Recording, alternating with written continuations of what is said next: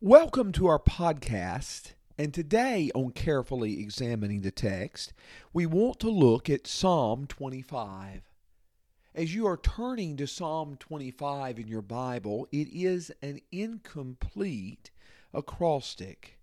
Acrostics are poems that use the letters of the Hebrew alphabet and began each letter, or each verse, with the succeeding letter of the Hebrew alphabet. Now, I say it is incomplete because there are a couple of letters which are missing. But this is an acrostic. What was the reason for acrostics? Some think that they may have served as aids to memory. What we want to do today as we examine Psalm 25 is to read through the text slowly and make a couple of points on the text as we go, and then to summarize some things that Psalm 25 teaches us about the nature of God. In Psalm 25, "To you, O Lord, I lift up my soul.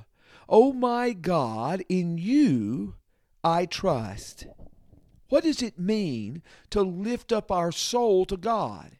I think it's explained by the next line. In you do I trust. To lift up our soul to God in this context is to put our trust in God.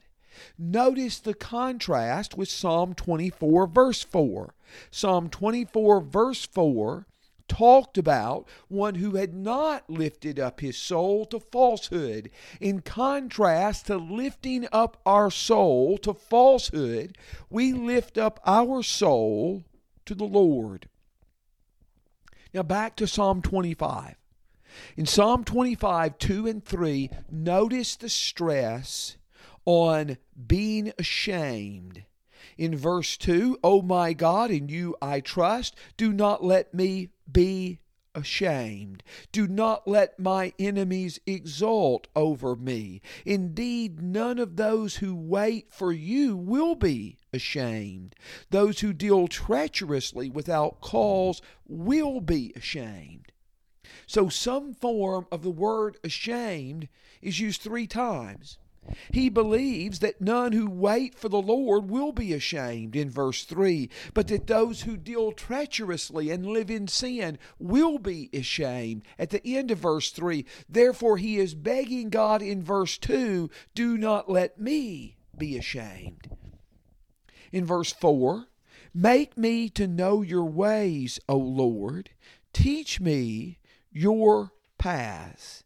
Lead me in your truth and teach me, for you are the God of my salvation. For you I wait all day long." Now, this idea of waiting for God is going to be key in this psalm. It's in verse 3, it's in verse 5, and in verse 21.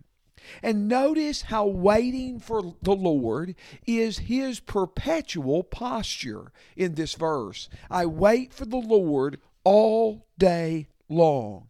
He is continually waiting on God.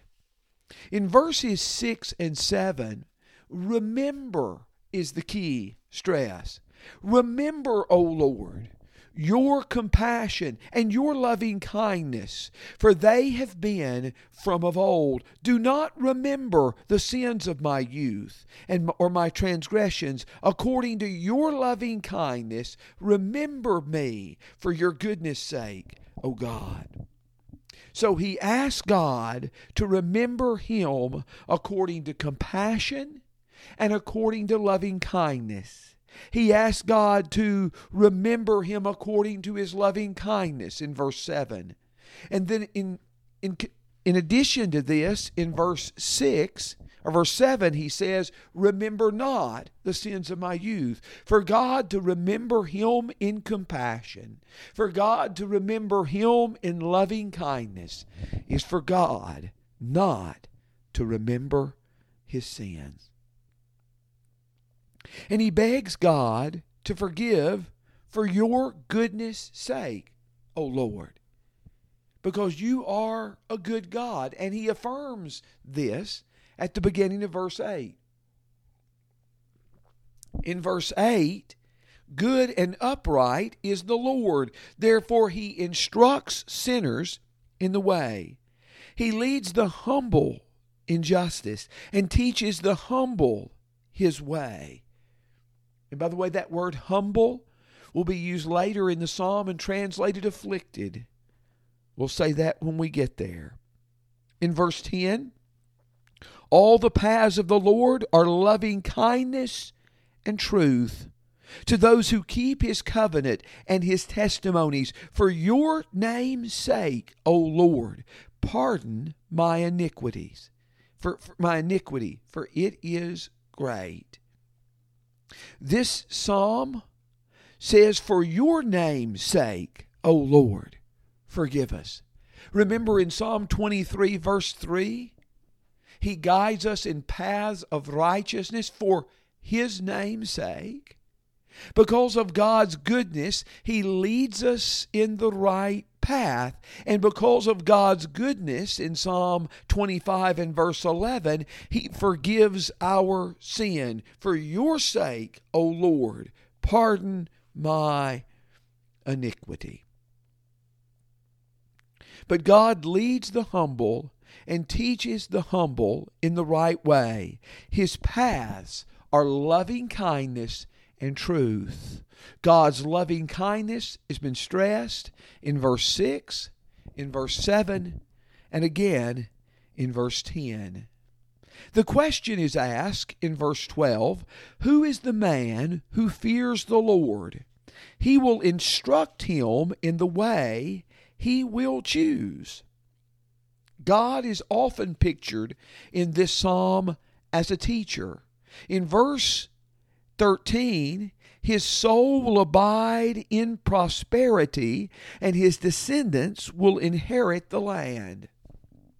It's difficult sometimes to use the word prosperity in the context of biblical promises, lest we interpret that solely in terms of material prosperity.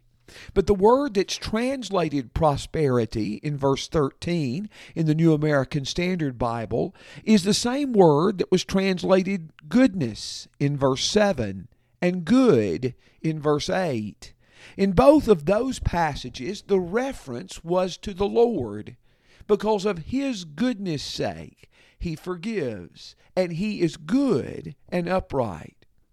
If the Lord is stressed in context as being good, by telling us our soul will abide in good, is this stressing that the greatest good of all is God himself.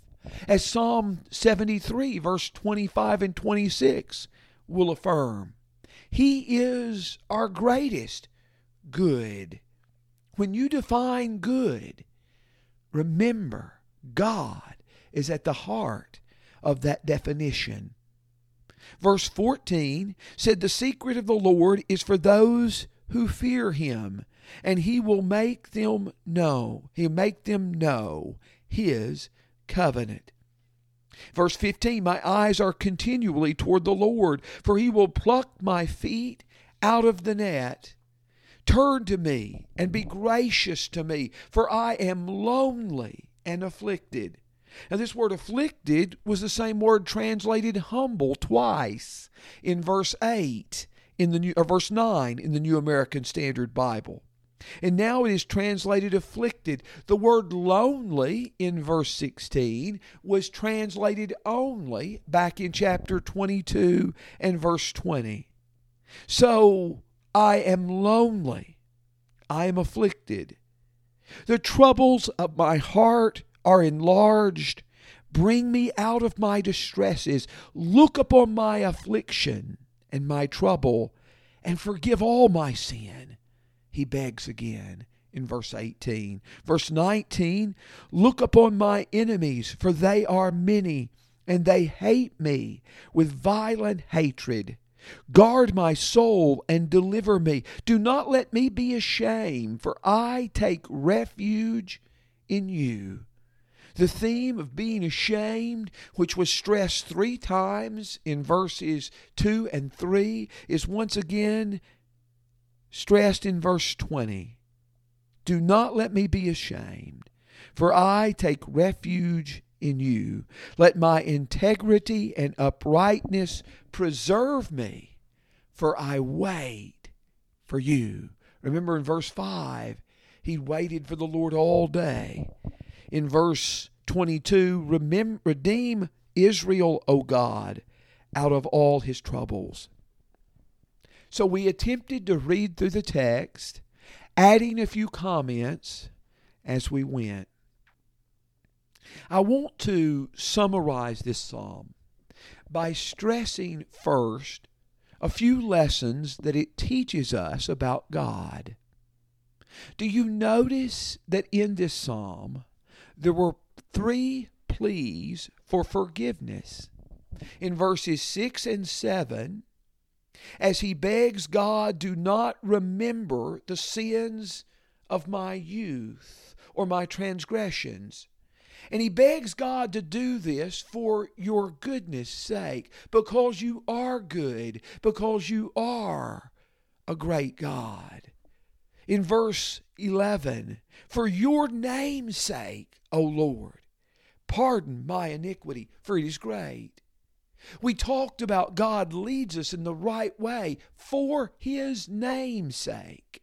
In Psalm 23 in verse 3, in Psalm 31 in verse 3. And God forgives us for his name's sake here in Psalm 25:11 and also in Psalm 79 verse 9. We see the same idea.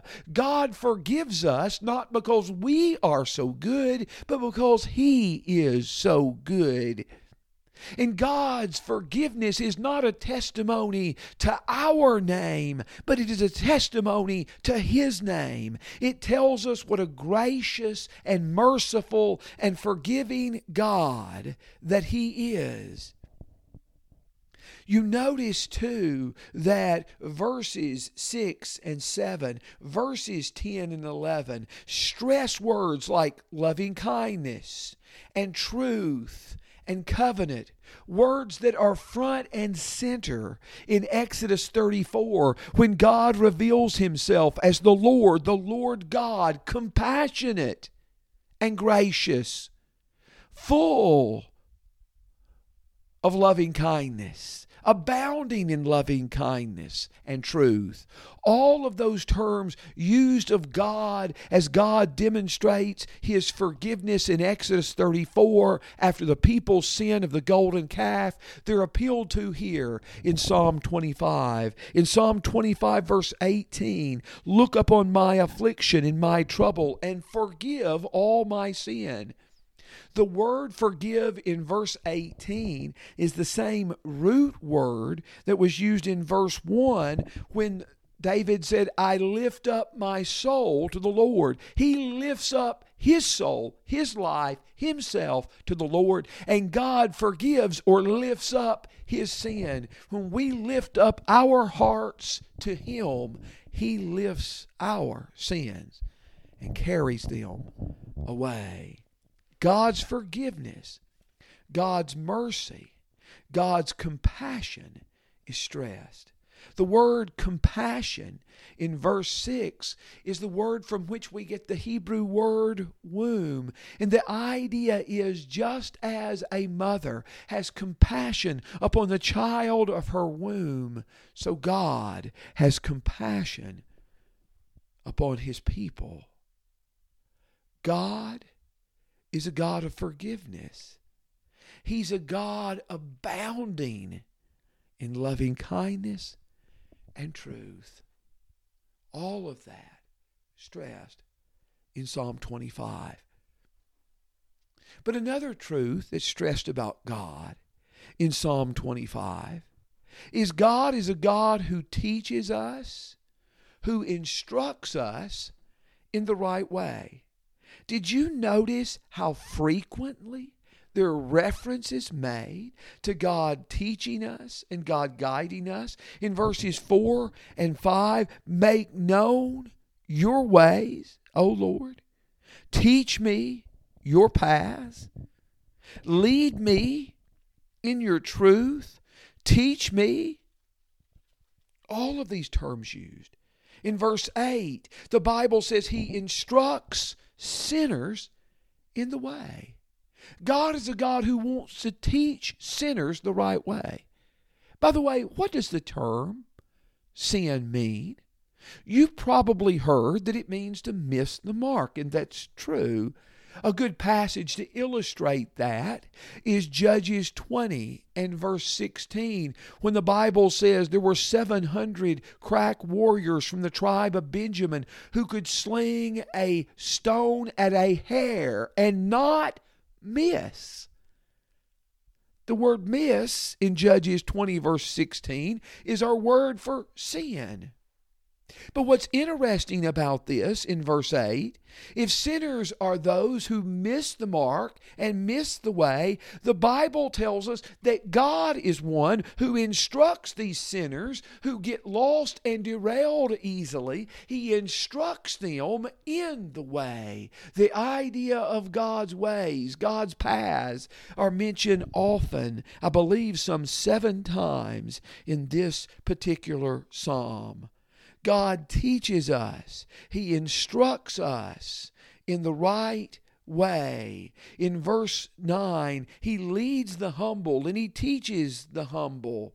In verses 12 through 14, the Bible emphasizes this when it says He will instruct him in the way He chooses.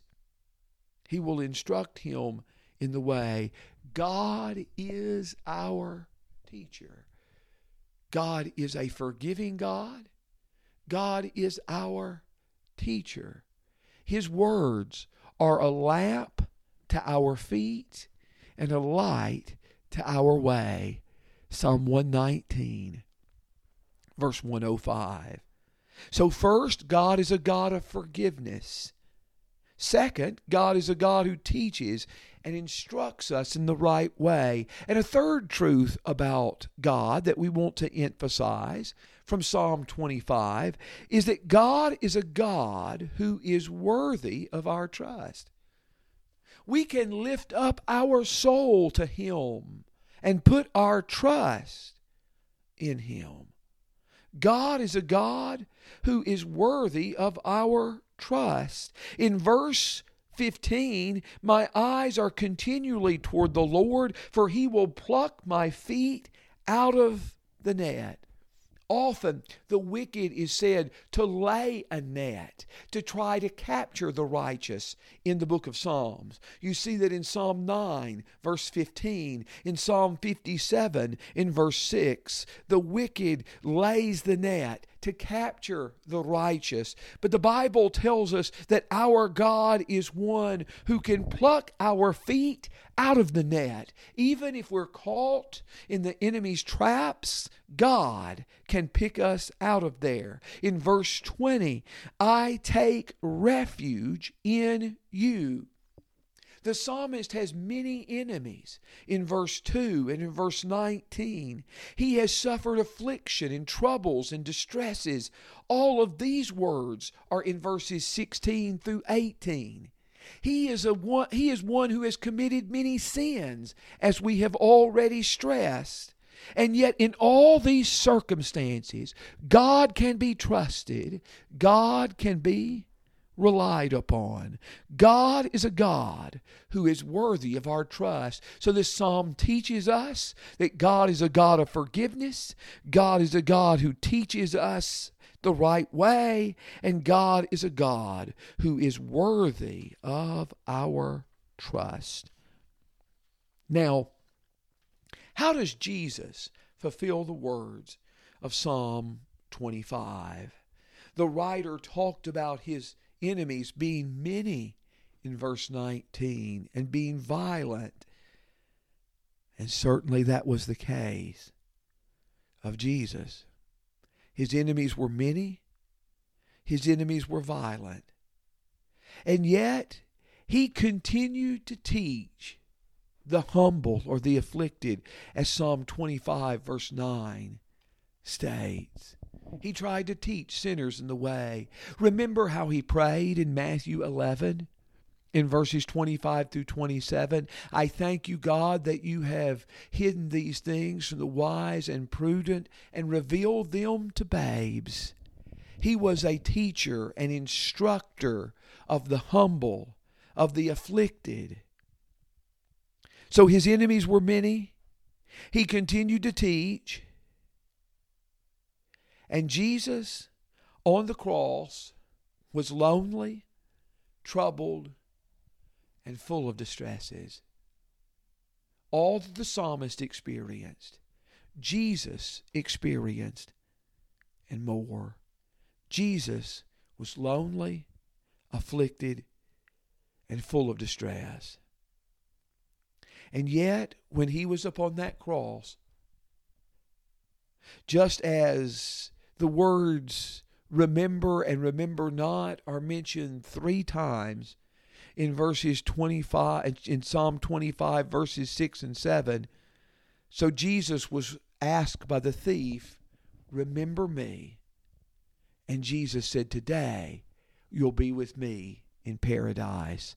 Luke 23, verses 42 and 43. And though Jesus experienced the shame of the cross, he was finally not ashamed.